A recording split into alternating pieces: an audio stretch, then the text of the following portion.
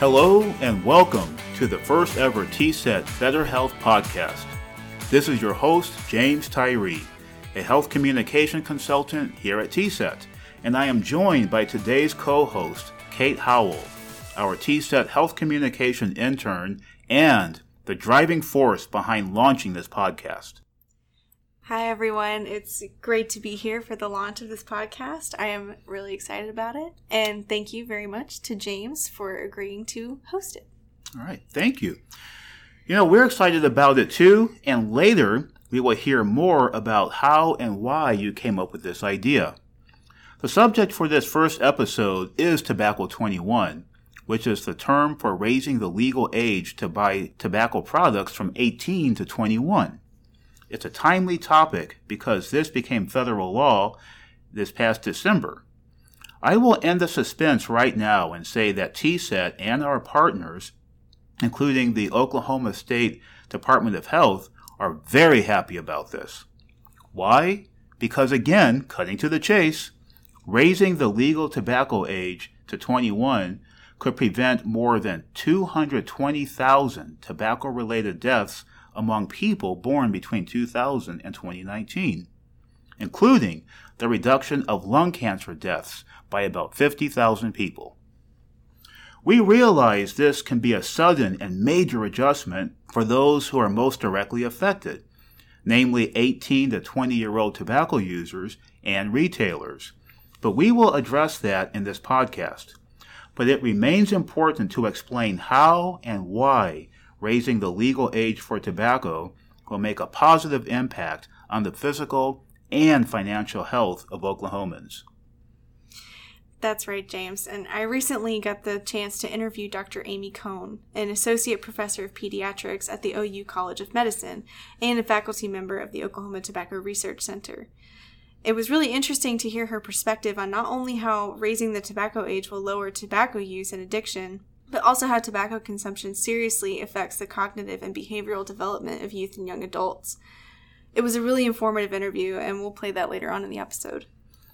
And after that, we will hear from Nancy Packwood, owner of Alameda Market and Tackle in Norman.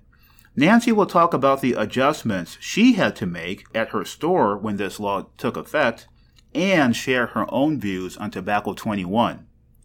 But before we get to that, James, can you explain what the law actually says? I can, and will. This comes directly from the U.S. Food and Drug Administration website. On December 20th, 2019, the President signed legislation amending the Federal Food, Drug, and Cosmetic Act and raising the federal minimum age of sale of tobacco products from 18 to 21 years. It is now illegal for a retailer to sell any tobacco product, including cigarettes, cigars, and e-cigarettes, to anyone under 21. Effective immediately, retailers must not sell tobacco products to anyone under the age of 21. In addition, the FDA on January 2nd issued new rules saying flavored cartridge-based vapor products would be unauthorized for sale as well. And that's even more good news because vaping had become so popular so quickly among middle and high school students and young adults. The federal law may have seemed to come on suddenly, but the idea really had been brewing and gaining momentum over the past few years. In June 2015, Hawaii became the first state to raise its tobacco legal age to 21. That landmark law became effective on January 1st, 2016. And only a few months later, California became the second state to adopt Tobacco 21. 3 more states followed suit in 2017, and by 2019, before the federal law took effect, 19 states and the District of Columbia and at least 530 local governments had all passed Tobacco 21 laws. This information, according to the Center for Tobacco-Free Kids. Now, here in Oklahoma, TSET has been a leading voice for raising the age to 21 through our Tobacco Stops With Me campaign. Tobacco 21 is one of 7 policies that, when enacted, can collectively cut our state smoking rate in half, while protecting many thousands of kids from future addiction. Yes, and the research shows that 95% of adult smokers started using tobacco before age 21. So, of course, fewer youths and young adults will start smoking, vaping, or dipping if they cannot legally buy the products. The Center for Tobacco-Free Kids cites a 2015 report from the Institute of Medicine, which found, quote, that increasing the tobacco age will significantly reduce the number of adolescents and young adults who start smoking, reduce smoking-caused deaths, and immediately improve the health of adolescents, young adults, and young mothers who would be deterred from smoking, as well as their children. As we know, nicotine is very addictive to people of all ages, but especially for kids and young adults who are younger than 25. Nicotine is especially dangerous for younger people because their brains are still developing. And Dr. Amy Cohn explains this and more during a conversation that I had with her. Yeah, let's listen to that right now. So, tell me again your name and your title and what you do a little bit. Amy Cohn, Associate Professor in the Department of Pediatrics in the Oklahoma Tobacco Research Center at the University of Oklahoma Health Sciences Center. My work focuses on mental health and substance use factors related to tobacco use and reasons for appeal for flavored tobacco products in youth and young adults. How long have you been doing this? Oh, let's see. Since 2013, so about 7 years I've been focusing specifically on tobacco regulatory science. I've been doing work in mental health and substance use factors since 2007. What kind of progress and evolution have you seen in the legislative side and in the impact side since you've started here?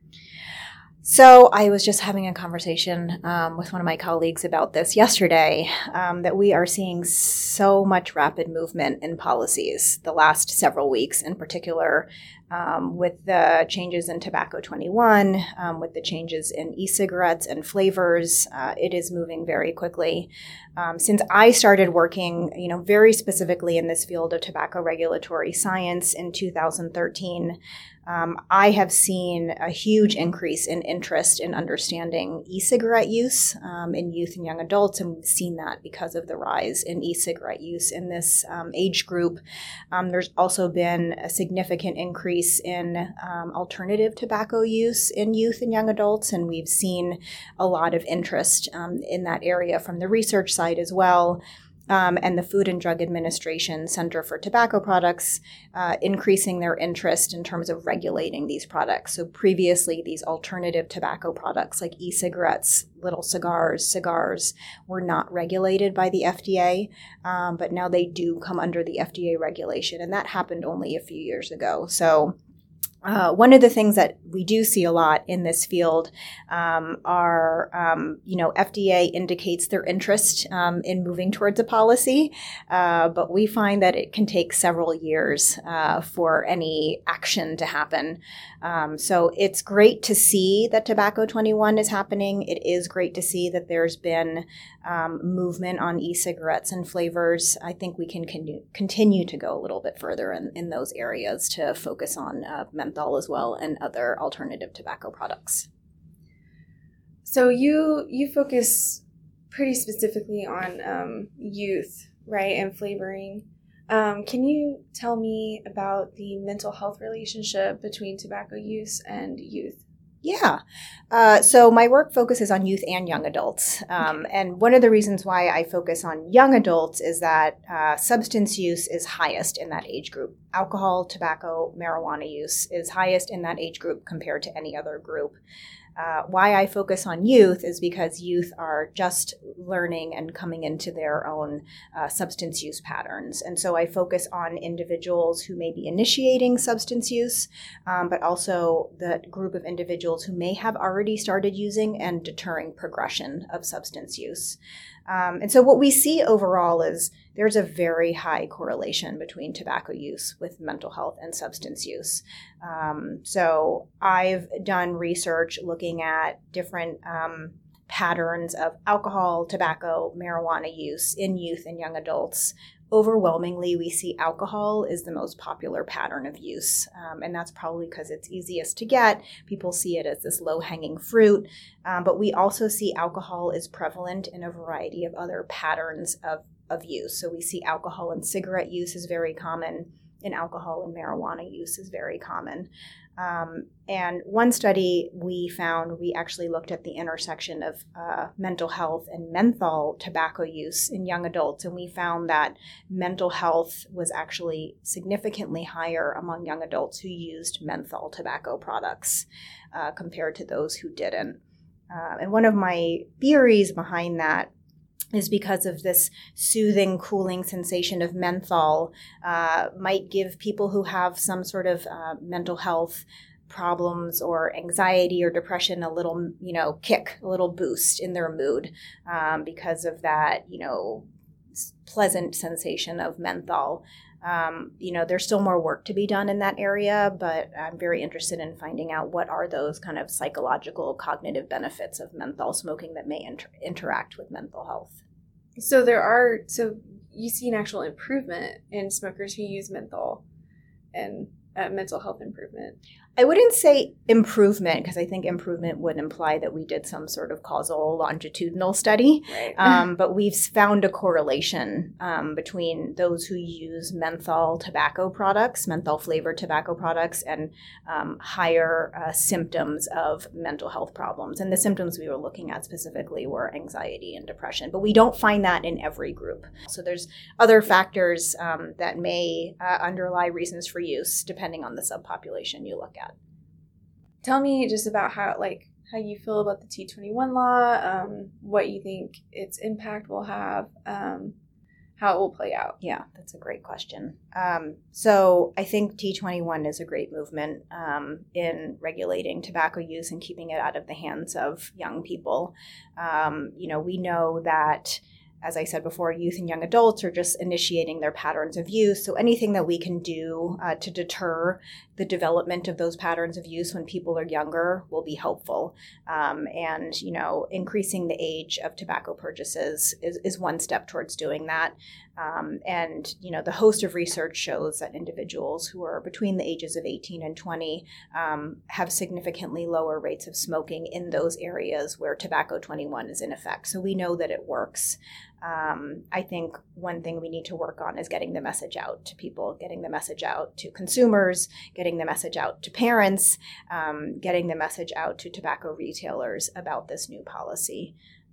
How do you think, let's talk about the relationship between youth smoking, young adult smoking and youth smoking. I talked to Paula Lau the other day, who works with Jenks Public Schools. Mm-hmm. And, she was talking about how a lot of times youth get cigarettes, get e-cigarettes from older kids, from mm-hmm. young adults, mm-hmm. And a lot of times 18-year-olds are still in high school. Mm-hmm. And so talk about how this law would impact, accessibility for youth. Right. Yeah. I mean, I think that, like I said, I think the law is a good step, but young people will find a way to get around it. So, bumming cigarettes from older individuals, finding ways for individuals who are 21 or older to get them cigarettes is not going to be that difficult. I think people have been doing that for alcohol for a very long time. In terms of the intersection of youth and young adult smoking, the majority of young people start smoking before the age of 18. Even before Tobacco 21, people who were younger than 18 were finding ways to get cigarettes. So while, I think this will help reduce cigarette smoking, I think young people will still find ways to get around it by getting cigarettes from their parents, from their siblings, from their siblings' friends. And unfortunately, there isn't a whole lot we can do about that, except, improve prevention campaigns to get messages out to young people about, the harms associated with smoking, that it's not beneficial to them, that it doesn't help them with their, in their social networks, and that peers don't necessarily approve of cigarette smoking these days. Vaping is another issue altogether. Mm-hmm. Well, and it has a negative impact on your mental health, right? Yes. I mean, you've studied that correlation as yes. well. Yeah. Yeah. That for me is a key motivator that I would want young people to know about, that, there is this strong intersection of tobacco and, other substances and mental health issues. And that if you don't start smoking, you definitely decrease your risk of having those problems develop later on. And, there is nothing beneficial to using nicotine and tobacco products. So for alcohol, there is some research that shows that a little bit of red wine, in moderation can be beneficial to your health when you're an adult. But there has been really no research to show that there's beneficial effects to combusting or ingesting nicotine and tobacco products. Can you talk about the, kind of on that vein, the cognitive impacts that the disproportionate impacts from youth to adult, like as far as tobacco use and what that does to your brain as a kid? Yeah, I think one of the biggest concerns that we all have about youth, tobacco use and nicotine uptake is the fact that the brain is still developing, and nicotine does have an impact on the brain. What we do know, nicotine is a stimulant, and that's one of the reasons why it does boost people's mood. It does have a mood enhancing effect. In fact, we also see very high rates of tobacco use in military populations because nicotine does give that kind of mood boosting effect. But since the youth brain is still developing, nicotine ingestion is only going to impede, the healthy development of those brain processes. Okay, well, was that good? Yeah, it was excellent. Dr. Cohn, thank you so much. It has been a pleasure, and I look forward to seeing more research that you do. Thank you for talking with us today. Thank you. I appreciate it. That is very good information from Dr. Cohn. Thank you for sharing that. Yeah, you're welcome, James. I thought it was a really great conversation, especially for her to share her unique perspective as an experienced researcher, focusing specifically on how tobacco targets young children, especially with their flavored products and their bright packaging and, how they try to hook you when you're young. But nicotine literally does damage to the developing brain. And so that impacts your cognitive abilities. It really, really does a lot more damage to your future than you think. Yeah. She mentioned something that I am also pleased to see, which is the recent movement and momentum on legislation on e-cigarettes, tobacco flavors, and T21. Now, these matters, they often take a very, very long time to make progress. And that certainly is true of tobacco policy as well. It's taken decades to really get momentum. Mm-hmm. So the movement that we've seen in recent years and weeks in these areas is particularly encouraging. And also, what she said about why she focuses on both youth and young adult tobacco use was also fascinating. They're all young people, but youth and young adults are at different stages of social and physical development and use patterns. And so I'm glad that she was able to comment on that a little bit. Yeah. We are concerned about kids starting tobacco use because it often leads to addiction. As we have heard, so many tobacco users started using before the age of 18. But it bears repeating that limiting tobacco access from 18, 19, and 20-year-olds is also important because young people of this age group are also susceptible to nicotine addiction and the health and financial detriments that go with it. Now, you have information on that from a recent article from the American Academy of Pediatrics. Yes, I do, James. The article headlined Tobacco 21 Laws Linked to Decrease in Smoking Among Those Ages 18 to 20 had some very interesting findings. Results from a survey of more than 1,800 18 to 22-year-olds showed about 64% of 18 to 20-year-olds who were not exposed to Tobacco 21 laws reported recent smoking, compared to the 46% who were age-restricted. Similarly, half of those who were not age-restricted were regular smokers, compared to just over 1 in 4 who were restricted. Those really are some pretty big gaps between those people in that age group who live in areas where they were restricted and can't purchase tobacco compared to those who are not restricted. It is. So the data really is clear.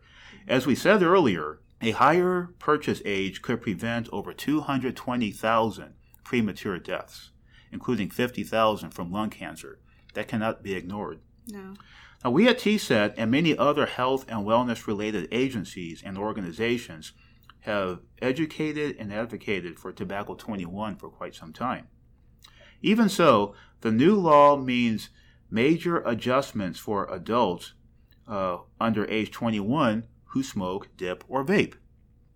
We are talking about legal adults who can no longer use a deadly but legal product, and we know that nicotine can be especially difficult to quit. The other group of people who are most directly affected by Tobacco 21 are store owners and clerks who sell tobacco products. They are on the front lines of applying this federal law, which may also become state law if the Oklahoma legislature this year passes Senate Bill 1423 during this session. Now, someone may ask, why bother making this a state law if it's already the law across the entire nation? Well, the main answer comes down to law enforcement. If raising the age is also a state law, then the ABLE Commission and other state and local authorities will have the authority to enforce and investigate local Tobacco 21 cases. This, of course, makes it even more important for retailers to comply with Tobacco 21 laws.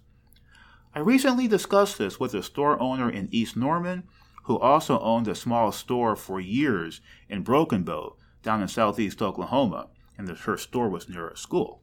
So let's listen to that conversation.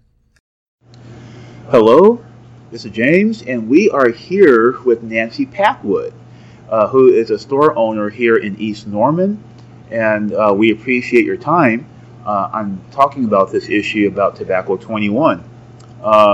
Can you tell us a little bit about yourself and your experience in owning and running stores here in Oklahoma? Yes, James. I moved here to Norman in July of 2018 and purchased my current store in March of 2019. I had owned a convenience store in Broken Bow area from 2002 until present. The experience in Broken Bow was a small town, very rural experience, but also the experience in Norman has been very, very same the situation. I'm outside of the city, and it's more like a community out here, small community. So we see a lot of the same people every day, but we also have a tremendous amount of lake traffic. And every degree warmer is more people on Alameda coming to the lake. And it's just been a very pleasant experience, and we really enjoy serving the community. All right. And what's the name of your store? The name of my store is Alameda Market and Tackle. We're at 7500 Alameda Drive in Norman. Okay, very good. Now, most of your experience was down in Broken Bow. And from what I understand, you were near schools and such. Did you see a lot of high school students either buying or trying to buy cigarettes or other tobacco products when you were there? Yes, it was much more prevalent there because of our area when we had a lot of walking traffic close to the school, the football stadium, the basketball stadium.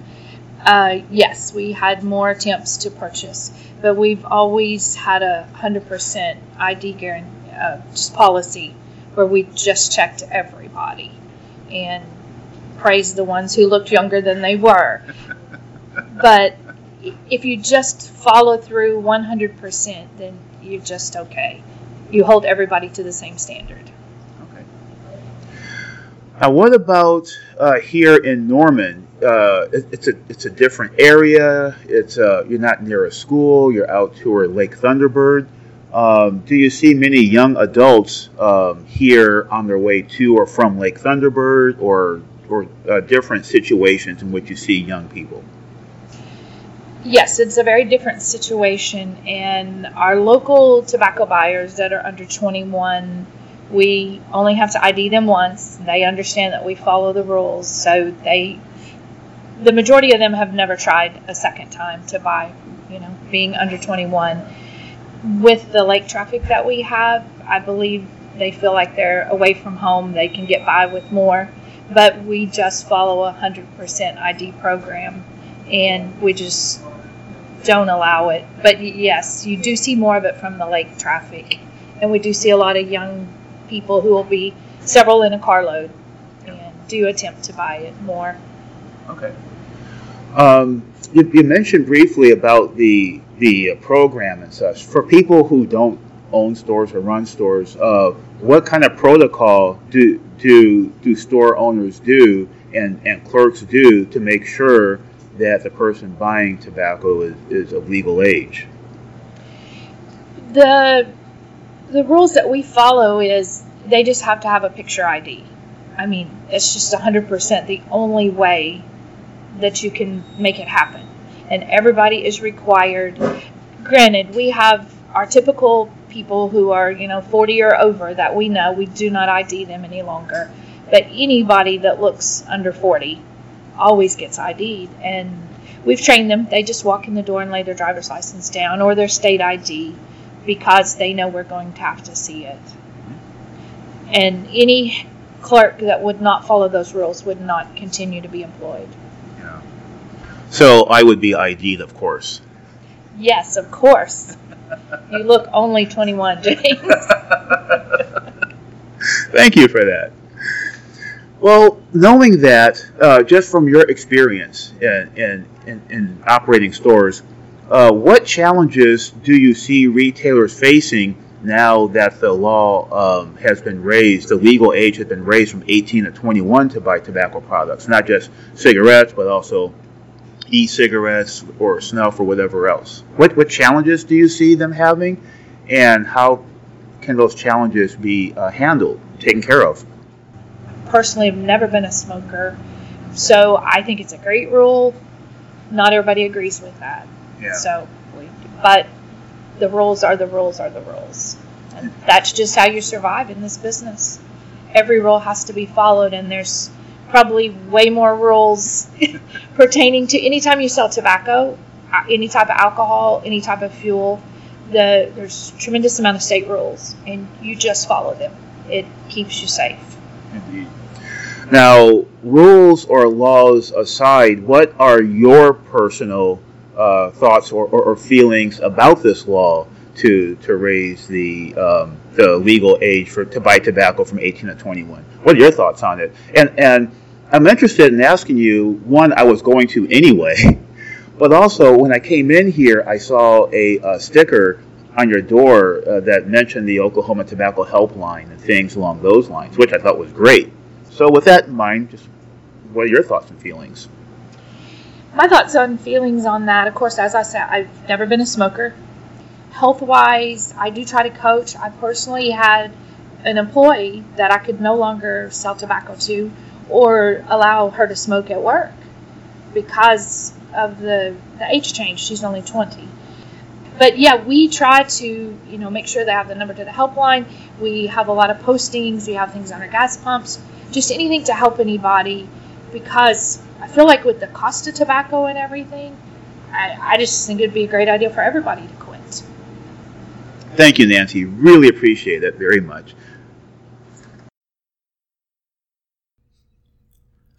Nancy is such a delightful person. Yeah. We continued to talk after the interview for a while. Nancy told me that she learned in class years ago that if you make one exception for someone, that person will be the one to turn you in later. Mm-hmm. So she also said, I don't look good in orange, so I always follow the rules every time. And I did mention during the interview, too, I noticed when I first went to the store, a sticker on her door for Oklahoma Tobacco Helpline, Oh, nice. That was very nice. And so Yeah. It's another reminder that for people who are ready to quit or may need to, there are free resources available for them. And we encourage everyone to take advantage of that. Yeah, definitely. I am so glad our first Better Health podcast addressed Tobacco 21, what it's about, why it's beneficial, but also how the new law affects some of our friends and neighbors in Oklahoma and throughout the nation. We always invite you to learn more about Tobacco 21 and other efforts to stop premature deaths from tobacco use and secondhand smoke by visiting stopswithme.com. And we also remind you, just as like James said earlier, that if you or someone you know is ready to quit tobacco, we have free help available to you from the Oklahoma Tobacco Helpline at okhelpline.com or by calling 1-800-QUIT-NOW, which is 1-800-784-8669. Well, Kate, this is the very first TSET Better Health podcast, as we mentioned before. Yes. And I am so glad you are co-hosting this month because you are the impetus behind this project. Can you briefly share with us how you came up with the idea, where listeners can hear the podcast, and what you hope they will get out of it? Yes, I can. I was hired on as an intern in August of last year, and I had never heard of TSET before I came across the internship application. I remember seeing the commercials for the helpline, and particularly the No Judgments, Just Help stop-motion commercials really stuck out to me because I smoked for about 6 years, so I know how it feels to be judged and to be addicted and to try to quit several times before you actually do it. So when I saw the application for this position and I learned more about what TSET does and who we are, I was thrilled to join the team, and I have enjoyed every minute being here and the growth that I've had. But when I tell people that I work for TSET, they don't know what that means. They've never heard of us. They don't know all the good stuff that we do.